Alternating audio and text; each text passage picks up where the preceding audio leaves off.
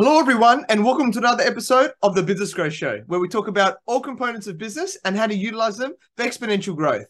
My name is Nathan Cassiotis. I'm a business growth strategist, where I help business owners grow and scale to create freedom and choice. And today, I have an awesome guest. He's an entrepreneur and the CEO of eReleases, where he helps influencers and businesses tell their story to the world. He believes that with some effort and a little money, the possibilities are endless. He's an expert at helping small businesses, authors, and startups increase their visibility and credibility. And he founded eReleases 23 plus years ago after realizing that small businesses desperately need a press release service they can actually afford, giving them access to the media and to the national news wire, all with a personal touch. And he holds an MFA in creative writing with an emphasis in poetry from George Mason University. And his press releases have resulted in articles being published in the Wall Street Journal, CNN, Bloomberg, and many other prestigious news outlets. Welcome, Mickie Kennedy, and thank you for being on my show. Oh, thanks for having me. You're welcome, mate. I'm sure it's going to be awesome for everyone watching and listening today. So you're a very successful entrepreneur. So for those people who don't know who you are, please introduce yourself by telling us about you and your journey. Right. So about 25 or 26 years ago, I was in a creative writing program doing an MFA in creative writing with an emphasis in poetry. And I just assumed I was going to wait tables the rest of my life and write poetry in the evenings. And I did that for a summer after graduating and realized that it's too much work. It's too much, physically being on your feet 12 hours in a day on concrete is exhausting. And my mind at the end of the day was so shot. I quit reading, I quit writing, and I realized I needed an office job. So I applied and was accepted as employee number 3 at a telecom research startup. And they said, "Hey, you're the writer. We need you to write press releases and send them to the media for us." And so that was completely new to me. But it turns out, being the author of data and numbers was really valuable information. So I would fax out press releases, and invariably we'd get like maybe 3 or 4 phone calls a day from journalists saying, "Hey, I really like that. Could you email me the press release or those numbers that you have?" Because we published a lot of data. And a light bulb went off and said, "I shouldn't be faxing, I should be emailing." And so I spent about a year reaching out to journalists and asking them if I could email them press releases. And when I launched, I had 10,000 journalists in my database, and it just sort of grew from there. Over time, the Newswire approached me and said, "You should also send through us." And I pointed out, I charge $250 to move a press release. You charge $1,200 to move a press release nationally. And eventually they caved and said, "Look, you're serving a market that we don't. And we would like to support small businesses and entrepreneurs. So we want to make it work." And so, we offer a national distribution through PR Newswire with us, but you don't have to pay anything close to that price. You do have to be a bona fide small business to be able to take advantage of us, but it's a really great value because generally you have to be a large company who can afford to spend $1,200-$1,400 on a press release in order to go over the wire. And through eReleases, you're able to do that for substantially less, for as little as $269 for a new customer special. Yeah, awesome, mate. Great story of how your background and you sort of fell into it, so to speak, into that way, and then made the most of it, which is awesome. So, let's delve into more about media coverage and these press releases. So, how might a company use media coverage to improve our conversions and to get more sales in our business? Right. So I will tell you that the majority of press releases that we receive are not newsworthy at all. We get press releases where the company has a new product that has been around a while, but now it's a new iteration with a few new features. So they do a press release. They might hire a new VP of HR, so they do a press release and they use a service like ours. The Newswire is just chock full of releases that are not meaningful and not newsworthy. I tell people, if you have a personnel change, send it to your local media. and maybe send it to a couple trade publications. No one else outside of that really cares. What you should be doing if you're going to be issuing releases over a wire are more strategic types of press releases. And those require a little bit more work. But for example, you know, doing a survey or study in your industry is a great way to get media pickup. Generally, if you do a survey on your industry at any one particular in time, if you ask the right questions, a lot of people will want to know what the answers were. So, for example, right now we're going through supply chain issues, staffing issues. There's economic uncertainty. So if you ask questions like, are you spending less on your marketing dollars or more? Are you spending the same?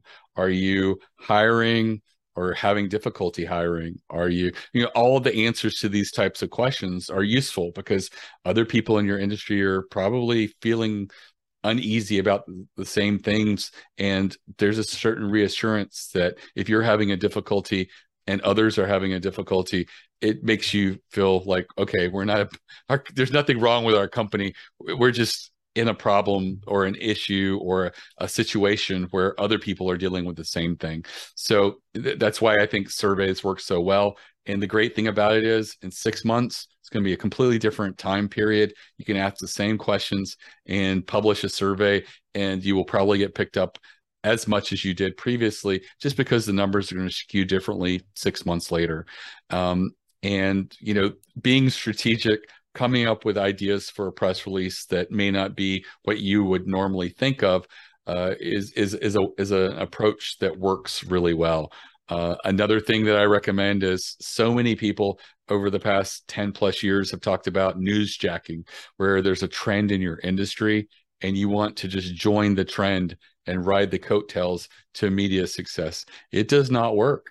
It worked maybe 10 plus years ago, but it doesn't work anymore because there's 1,000 or 1,500 people issuing the same press release, joining the same conversation with the same exact message that's going out there.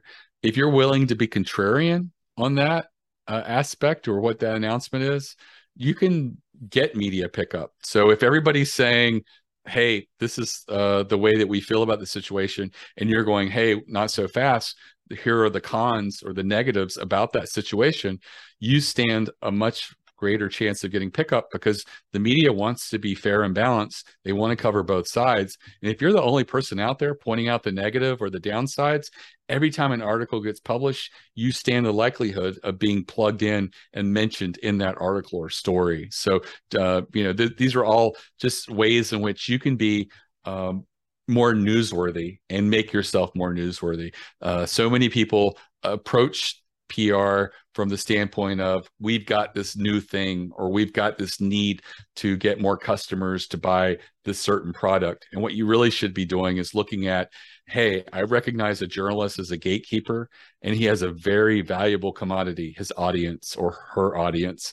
How can I make myself irresistible so that journalist would want to share what I'm doing with his audience? And if you can reverse engineer that, sometimes using these newsworthy ideas for a press release or reverse engineering your own announcement to fit the mold of being newsworthy or being irresistible to the media, you have the likelihood of getting major media pickup. And it is something that I'm surprised that even good PR firms are not adept at being able to do for their clients.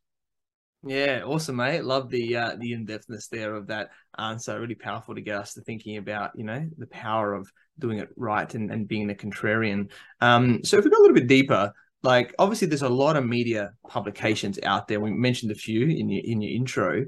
What are some of the main media publications in your eyes that we should aim to be published in? So I think it really depends on where you are and who your customers are. I always believe that you should be targeting publications that your customers read.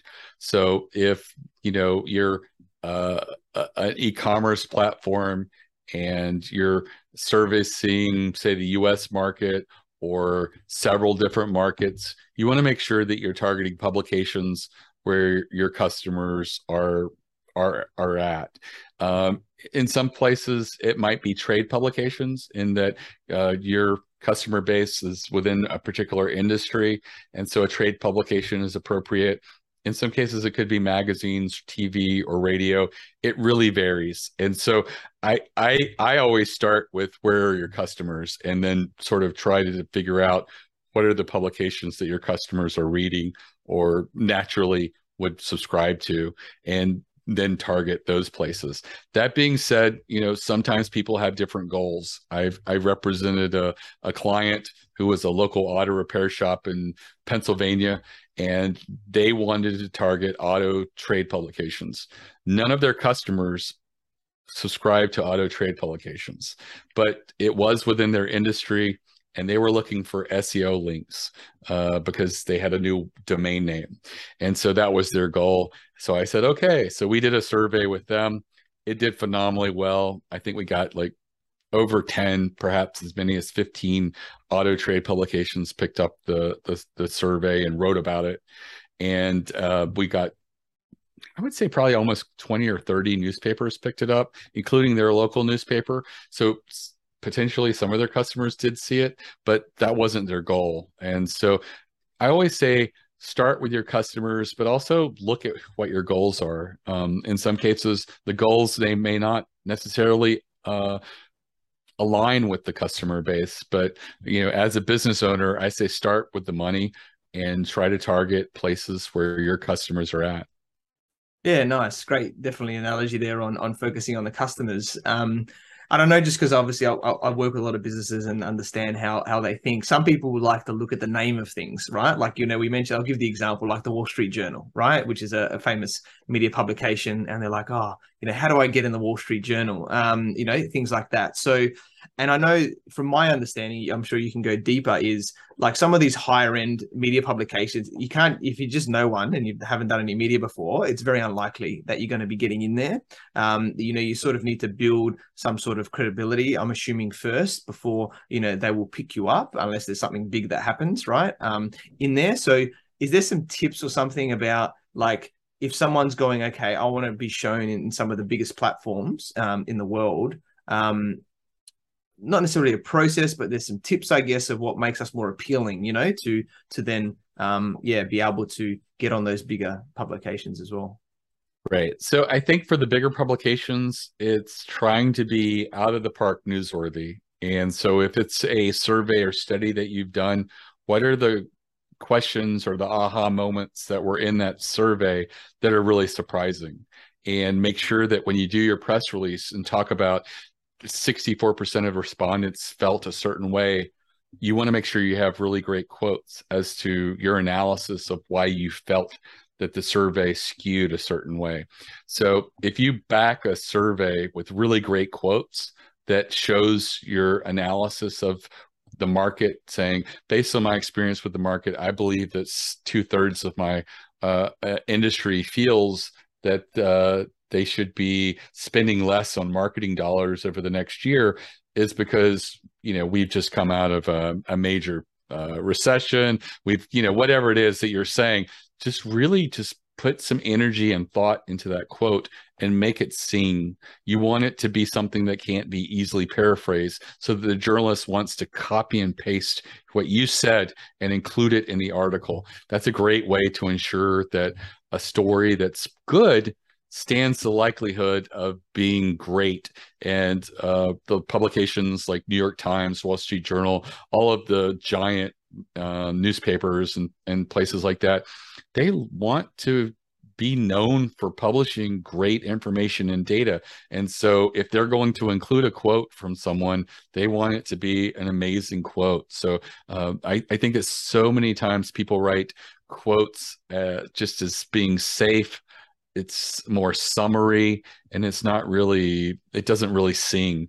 And, my background being poetry, I feel like you can really, jazz up your language, be very concise, but very eloquent.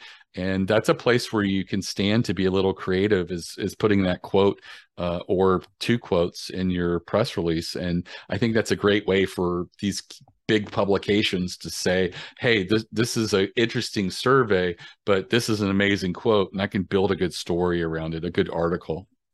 Yeah, love that. Thank you for doing that and getting us some key tips on how to do that. And yeah, it's awesome that you were a poet originally, and obviously now you've transitioned well in the technology and software space. So how did you, from being a poet, then you learn to use cutting edge technology to innovate and scale your business as well?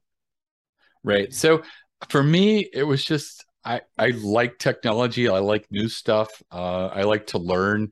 And I, working for a telecom startup, we were asked to do a lot of things. And so we were using online tools. A lot of the stuff was becoming new, and new software and new techniques. And so it was changing. I think the big thing 20 some years ago was bloggers.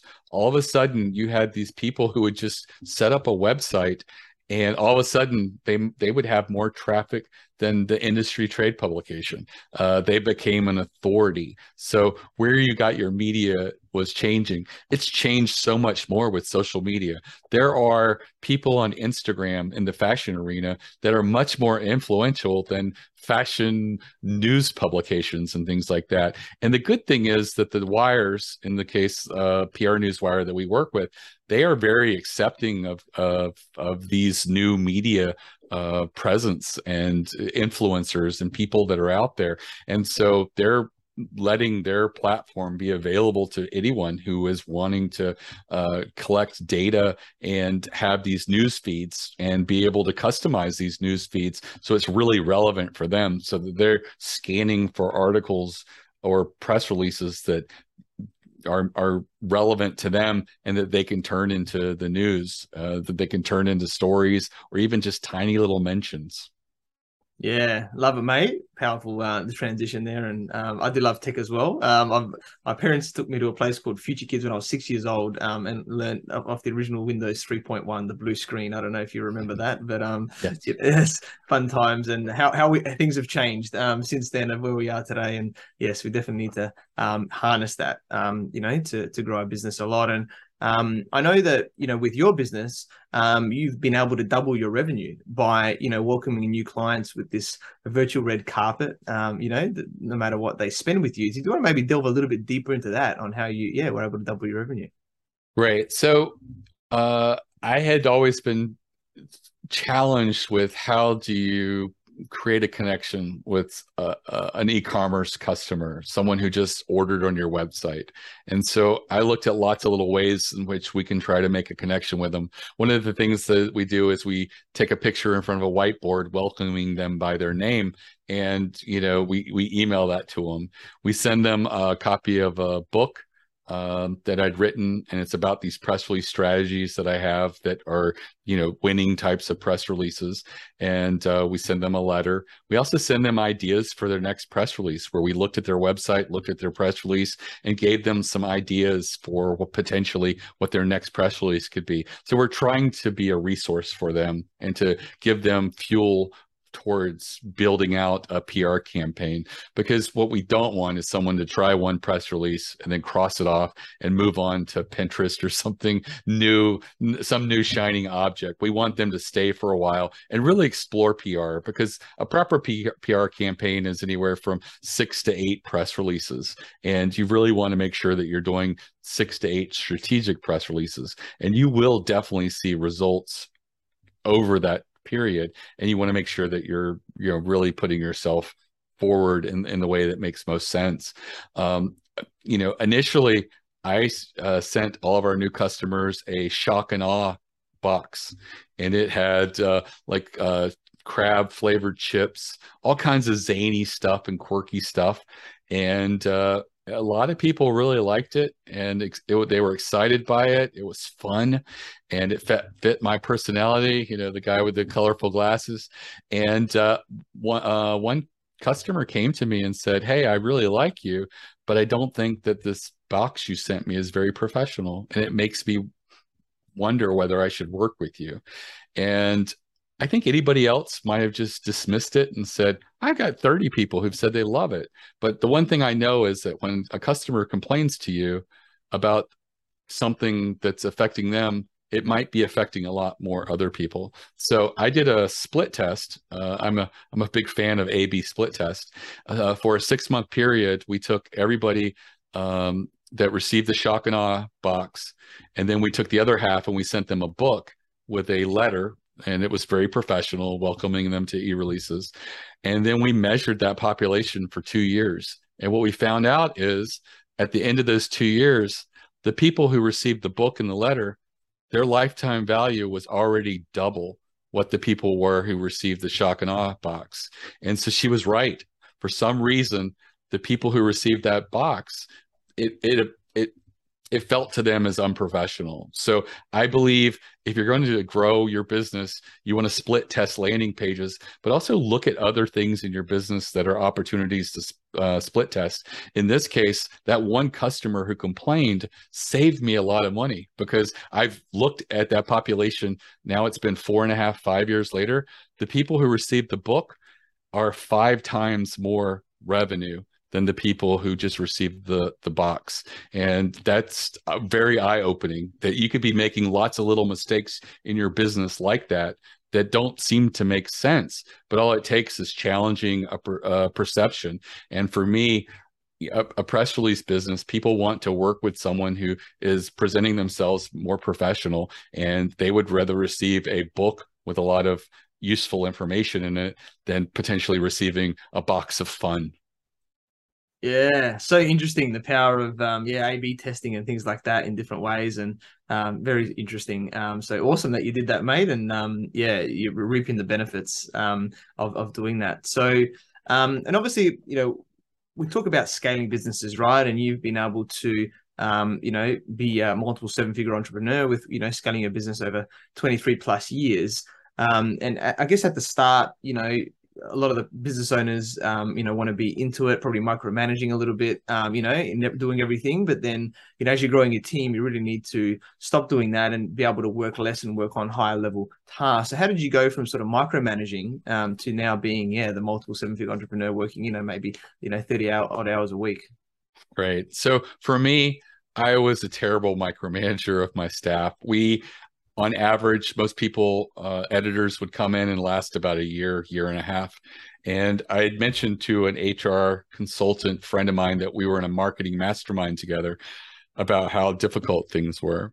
And after 3 years of being in this marketing mastermind, she says, look, I am a consultant for larger companies, but I'm tired that every time we're at these marketing masterminds, you're complaining about your staff. And she goes, let me just figure out what's wrong, and maybe I can help you attract the right staff and get to what's wrong here. And she interviewed all my staff. She looked at we did some surveys of customers, and she came back and said, just to let you know, there's no problem with your employees. They're perfect. Your customers love the customer service they get. They do a really great job. Your customers just hate you, and your staff hates you. And I'm like, what? And I was like, my customers don't hate me. They love me. And she goes, well, look, the customers foremost say that the reason that they're doing business with you is because of the care and customer service that they get. They appreciate you, but they don't like you very much. And she says, and your employees, they don't like you at all.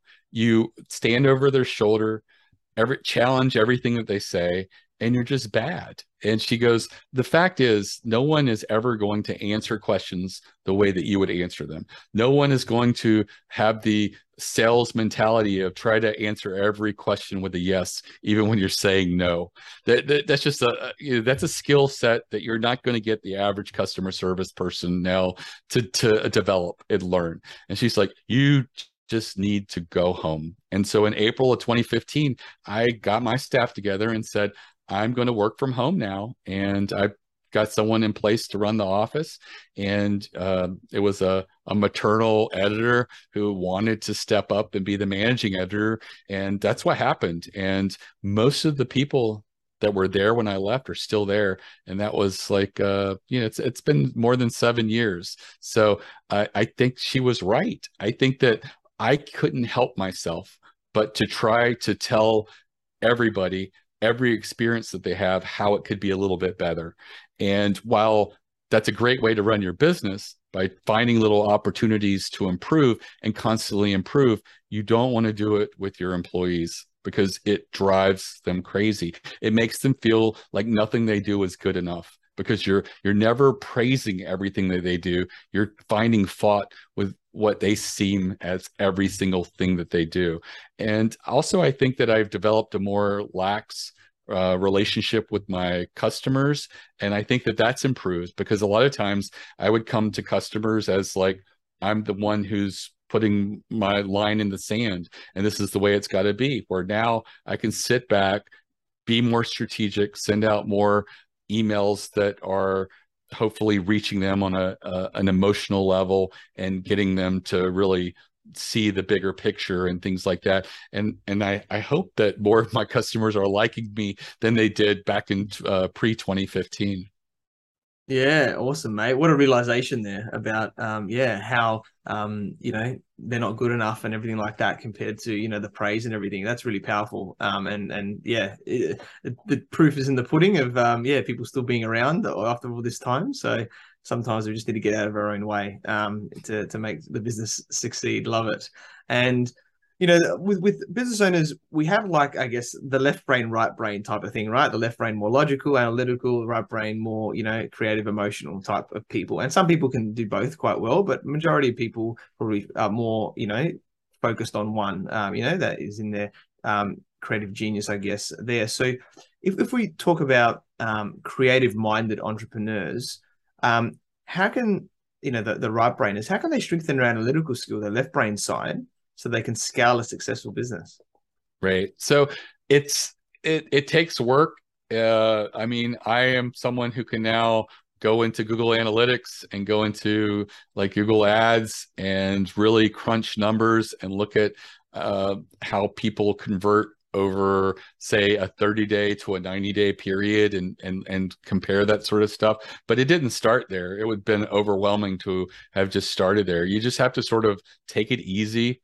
And if you have someone who understands the data and can break it down to you over time, you won't need them to constantly show you how to get that data. At the end of the day, everything that's measurable is important in a business. What I found out early on is you have to make sure it's statistically relevant. I was making decisions based off of 3 or 4 conversions on a landing page, and that's not enough statistical relevance to determine what's happening. So you have to have minimums for statistical relevance, knowing your market, knowing your landing pages, knowing what's working and stuff like that. And for me, some of it was trial and error.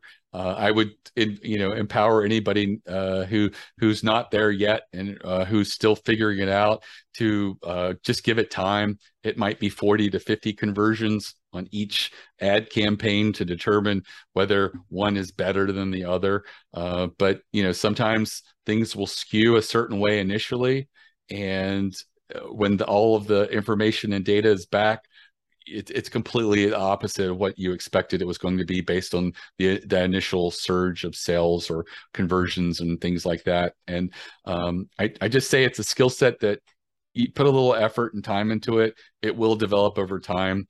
It just might take a little while. For me, I think that 3 to 5 years is what it took for me to get to a point where I can, look at spreadsheets with the best of them and crunch numbers and things like that. But everybody's journey is going to be a little bit different. But I would challenge anyone, if this English major who does not, love math, it doesn't like numbers. If I can do it, I know anyone else can do it. And it's just a matter of just being committed. And at the end of the day, maybe it's worth hiring a consultant for, a couple $100 to walk you through all of your Google Analytics and determine that A, you've set it up correctly, and B, what potentially could you see here and what they feel might be interesting. And, after doing that a few times, you will be able to see it for yourself and be able to draw out things that are probably going to be really surprising for you. For me, in my business, it was determining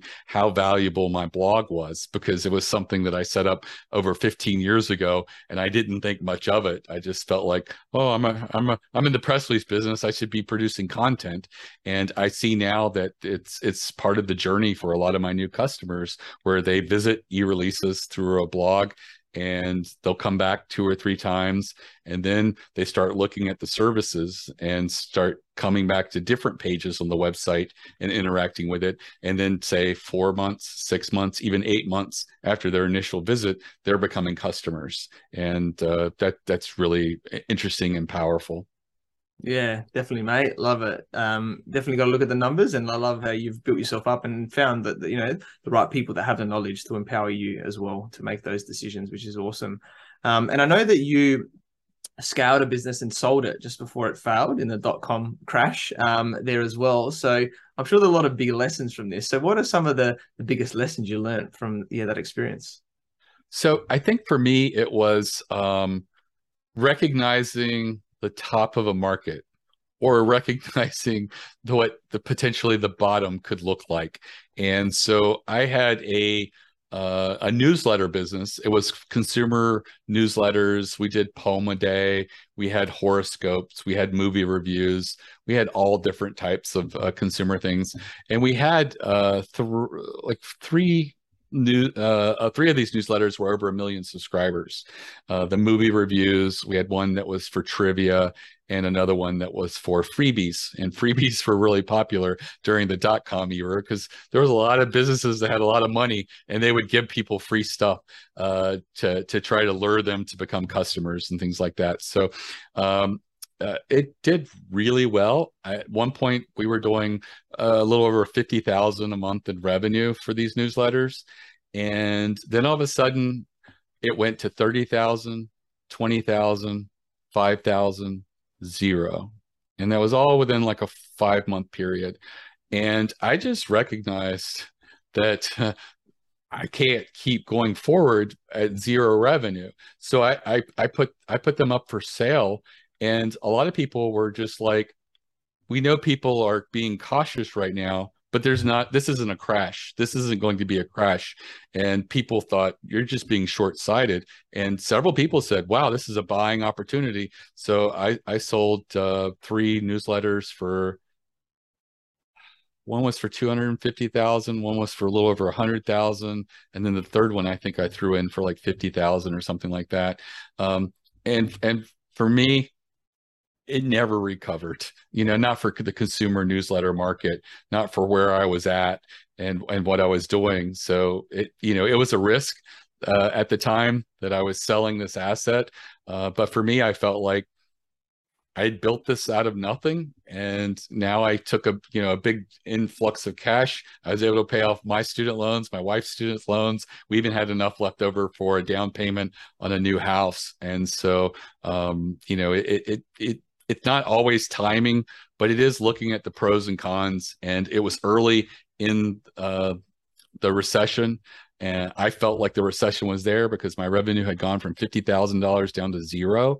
And but people still felt like it's going to recover. This is just a temporary blip. And I was just like, I'm not sure. And so with that uncertainty, I felt like I didn't have much to risk other than putting these up for sale. I knew how I grew them to 1 million subscribers. I knew that I could do it again if I was wrong and had to redo things from the ground up.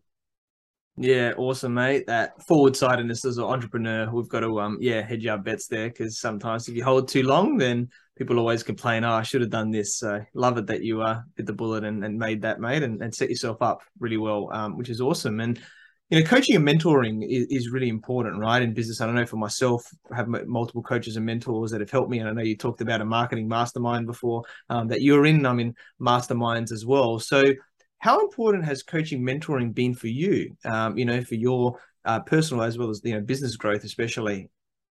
I think that I would not be anywhere near the level of business that I am. We're heading to $7 million a year in revenue for a business that started out of my apartment. And my for the first year, my business expenses were under $50 a month. And so for starting from that to now, it's been a huge journey, and it's just amazing that I'm able to do that and have done it. And it just sort of goes to, if you apply yourself and continue to push forward, you can make it work. I did not take any money out of eReleases for the first 5 years. I was fortunate that I had that newsletter business, the consumer newsletter business. So that was my bread and butter until it wasn't. But then I had the huge influx of cash. I just continued to take whatever money eReleases was producing and put it right back in the company. And after 5 years, it really got to a point where I could start to hire people and start to take money out. And those lean years are so difficult. And I know that a lot of people who would have, started the same business, if they had not been able to put that money back in, they might not have ever been able to reach that point where they could hire someone else, and they might have just thrown in the towel. It's very difficult. I know that small businesses are they're hard to get right, but when you do, they have a momentum, and just keep at it. Rely on coaches, rely on masterminds, find other like-minded people. For me, the masterminds, the greatest thing was what tools people were using. Oh, I found this really great website, and it shows you all these, great analytics. I found a website for split testing that really is great because they keep the cookie for 110 days or something like that. And, all kinds of people who have valuable information. I found out about a ticketless ticket system called Help Scout that I use for all of our emails. Our customers don't realize that they've created a ticket. To them, it looks like they sent us an email and we just responded, because it's in a ticket system, but it's just ticketless. There's no number or anything like some of the more larger ticket systems. All of those little tools I found because of my masterminds and my coaching and things like that. And that's been very valuable. It also gives you a good idea of how people been able to make certain things work. You hear from some people that, oh, TikTok marketing just doesn't work, or TikTok advertising just doesn't work. And all of a sudden you're in a group of other marketers and they're like, yeah, we spent 6 months trying to figure out how to make TikTok work, but now we have, and this is how we're doing it. And so there's lots of shortcuts to a lot of different things just by interacting with smart marketers who don't necessarily accept the fact that this didn't work. We're going to try to make it work. And this is what we did to finally make it work and tap into a ROI for a particular product or service. Yeah, love it, mate. Completely agree with that. Powerful with coaching, mentoring, and that mastermind effect of, getting there quicker a lot at the same time. And it's been a powerful show today. And as we're starting to wrap up a little bit more now, just finally, what one key piece of advice would you give to all the entrepreneurs watching and listening today? Measure as much as you can. I've talked a bit about A/B split testing. Try to develop lots of different split tests for your business that you can actually measure. I have pages on my website that are not sales pages, but I might have a theory as to the pricing page of my website and what should be on there and what shouldn't. I will often have split tests running on 3 or 4 pages on my website, just testing variations to see what has a higher conversion rate. And these are small incremental changes.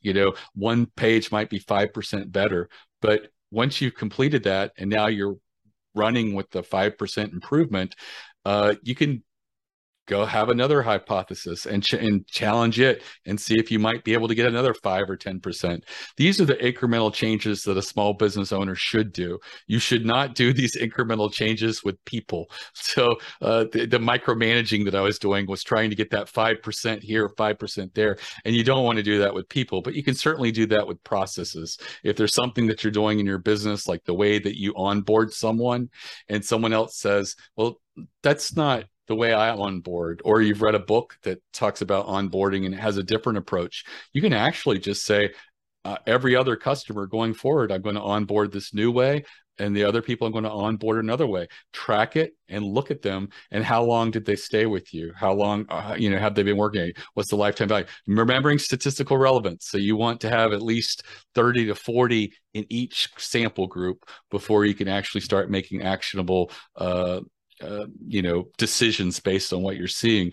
But I think that when you're building a business, don't take anything for granted, and don't always assume that you know the right way to do it. Be open to different challenges and try different things. Yeah, love it, mate. I really agree with that. So powerful to measure everything, and statistical relevance, which is important as well. Got enough sample sizes there to make the best decisions. So yeah, we connected through our networks where I learned about your awesome journey from being an editor to founding eReleases over 23 years ago, where you increase people's visibility and credibility. You're an awesome guy, and I'm sure you continue to help influencers and businesses tell their story to the world. Very grateful that we connected, and I look forward to working with you. So, Mickie, how can people find you and get in contact with you? Sure. So on my website, eReleases.com, all my social media is on the lower right. LinkedIn's a great way to reach me personally. It's one of the few social medias that I understand pretty well and actually utilize.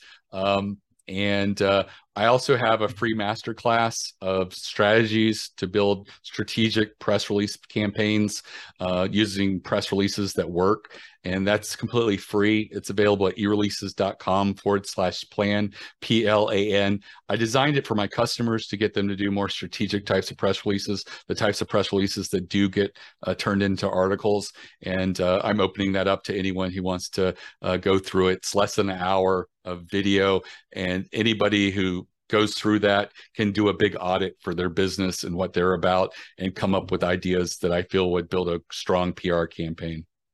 Yeah, love it. Everyone definitely connect with Mickie eReleases and then check out that plan, right? I'm sure it's going to be awesome to be able to get in front of and get the right content out there. And thank you to everyone for watching and listening to this show where we talk about everything on business growth. And please like, subscribe, and leave us a 5-star review. And you can find me on Facebook, LinkedIn, Instagram, and YouTube as Ethan Cassiotis, or visit my website, ethancassiotis.com. And if you want to grow and scale your business, you can reach out to me on any platform to see if we're a good fit. And I completely agree with you, or do I? The only way you'll know is if you tune in next time. So until next time, remember that our business grows when we learn skills and take action using them in spite of fear. So remember to design your growth and results.